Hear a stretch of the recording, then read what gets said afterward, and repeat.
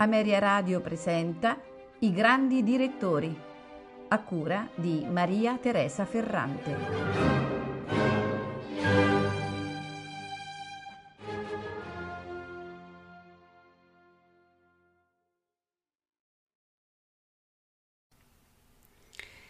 Pierre Boulez nasce a Montbrison, nella Loira, il 26 marzo del 1925.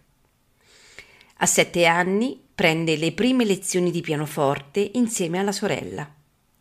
Frequenta prima le scuole di Montbrison, quindi il collège cattolico di Saint-Étienne. Studia matematica in classi speciali. Così Pierre Boulez scrive: Mio padre era ingegnere e voleva che seguissi le sue orme. Così mi sono diplomato in matematica a Saint-Étienne, nella provincia dove sono nato, e poi ho fatto un anno di preparazione a Lione per l'École Polytechnique. Avevo interesse e talento per la matematica e mi è sempre piaciuto studiarla, a patto che non diventasse un obbligo che mi distogliesse dalla musica.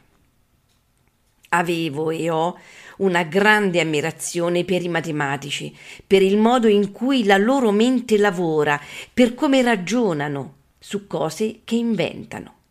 Questo mi sembra il loro aspetto più creativo. Suona in gruppi da camera, canta nella corale del collegio. Il padre, industriale dell'acciaio, sogna per Pierre una carriera scientifica. Così Boulez scrive: Per quanto ci riguarda, nascita intorno al 1925, poco più, poco meno, noi siamo la generazione dell'immediato dopoguerra, tutti giunti all'età dell'apprendistato e delle scoperte, delle epifanie e delle rivelazioni, in quel momento cruciale a cavallo tra anni di isolamento e di apertura. Dopo 6 anni di barriere, di battaglie politiche, di lotte ideologiche, di devastazioni, la curiosità dell'altro ritornava su un terreno passabilmente appianato.